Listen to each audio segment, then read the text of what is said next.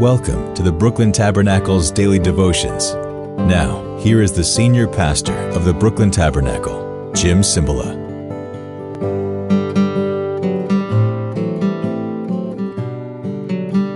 Buenos días. Hoy es martes 12 de diciembre, the 12th. Christmas is coming. I said it yesterday.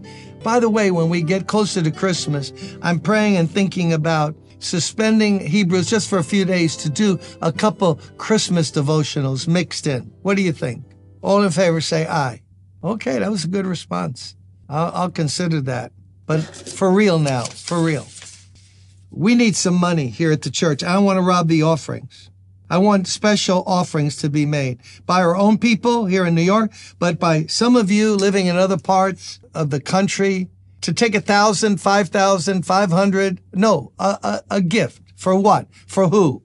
We're bringing in on our own nickel transportation, bus arrangements to and from domestic violence shelters. Have you ever been to one?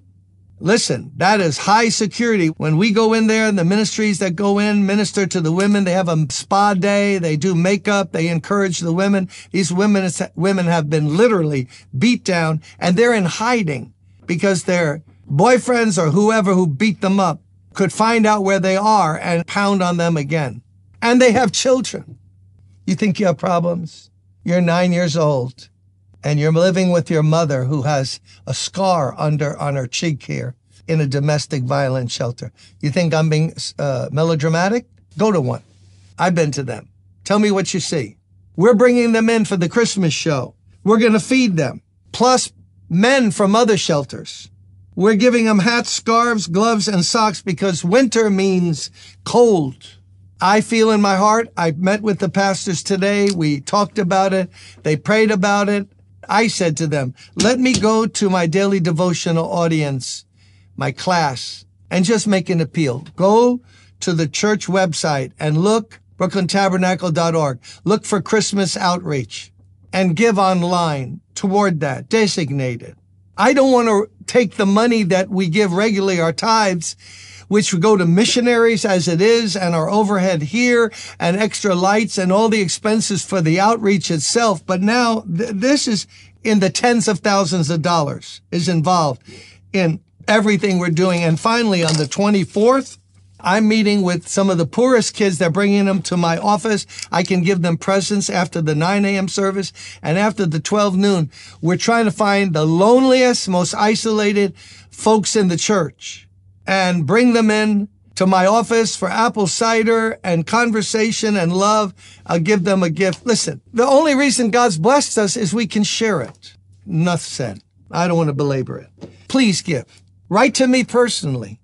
Now, he's saying, the writer in chapter 4, verses 1 and 2, the people got out of Egypt as slaves. Those Israelites never entered the promised land, the land of rest, which is a type or a symbol of either heaven possibly, although heaven is a little hard to picture because they had to fight enemies, and that's not a good picture of heaven. Or it's the will of God, that overcoming life of rest in Jesus, not biting our nails to the nub and nervous all day long and no peace. No, we're going to rest.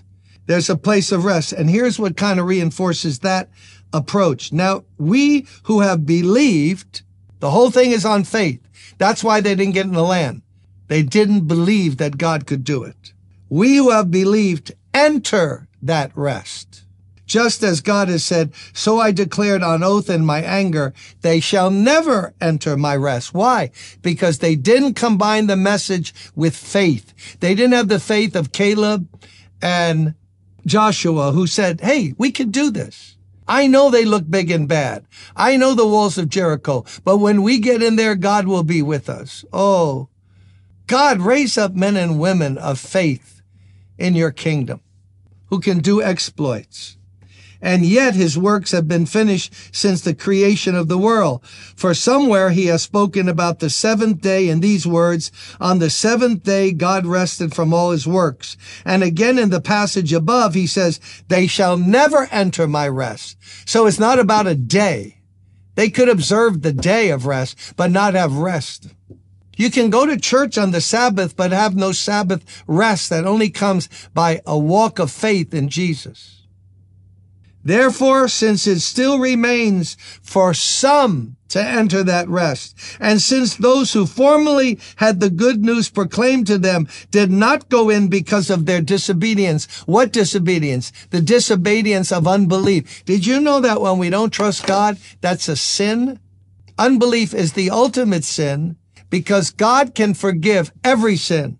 I don't care what you did. Sold drugs, murdered, lied, cheated, steal. Uncleanness of all kind have been forgiven.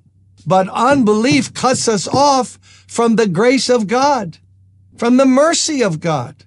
That's why without faith, it's impossible to please God. Unbelief, what a killer, what a toxic spiritual poison that is.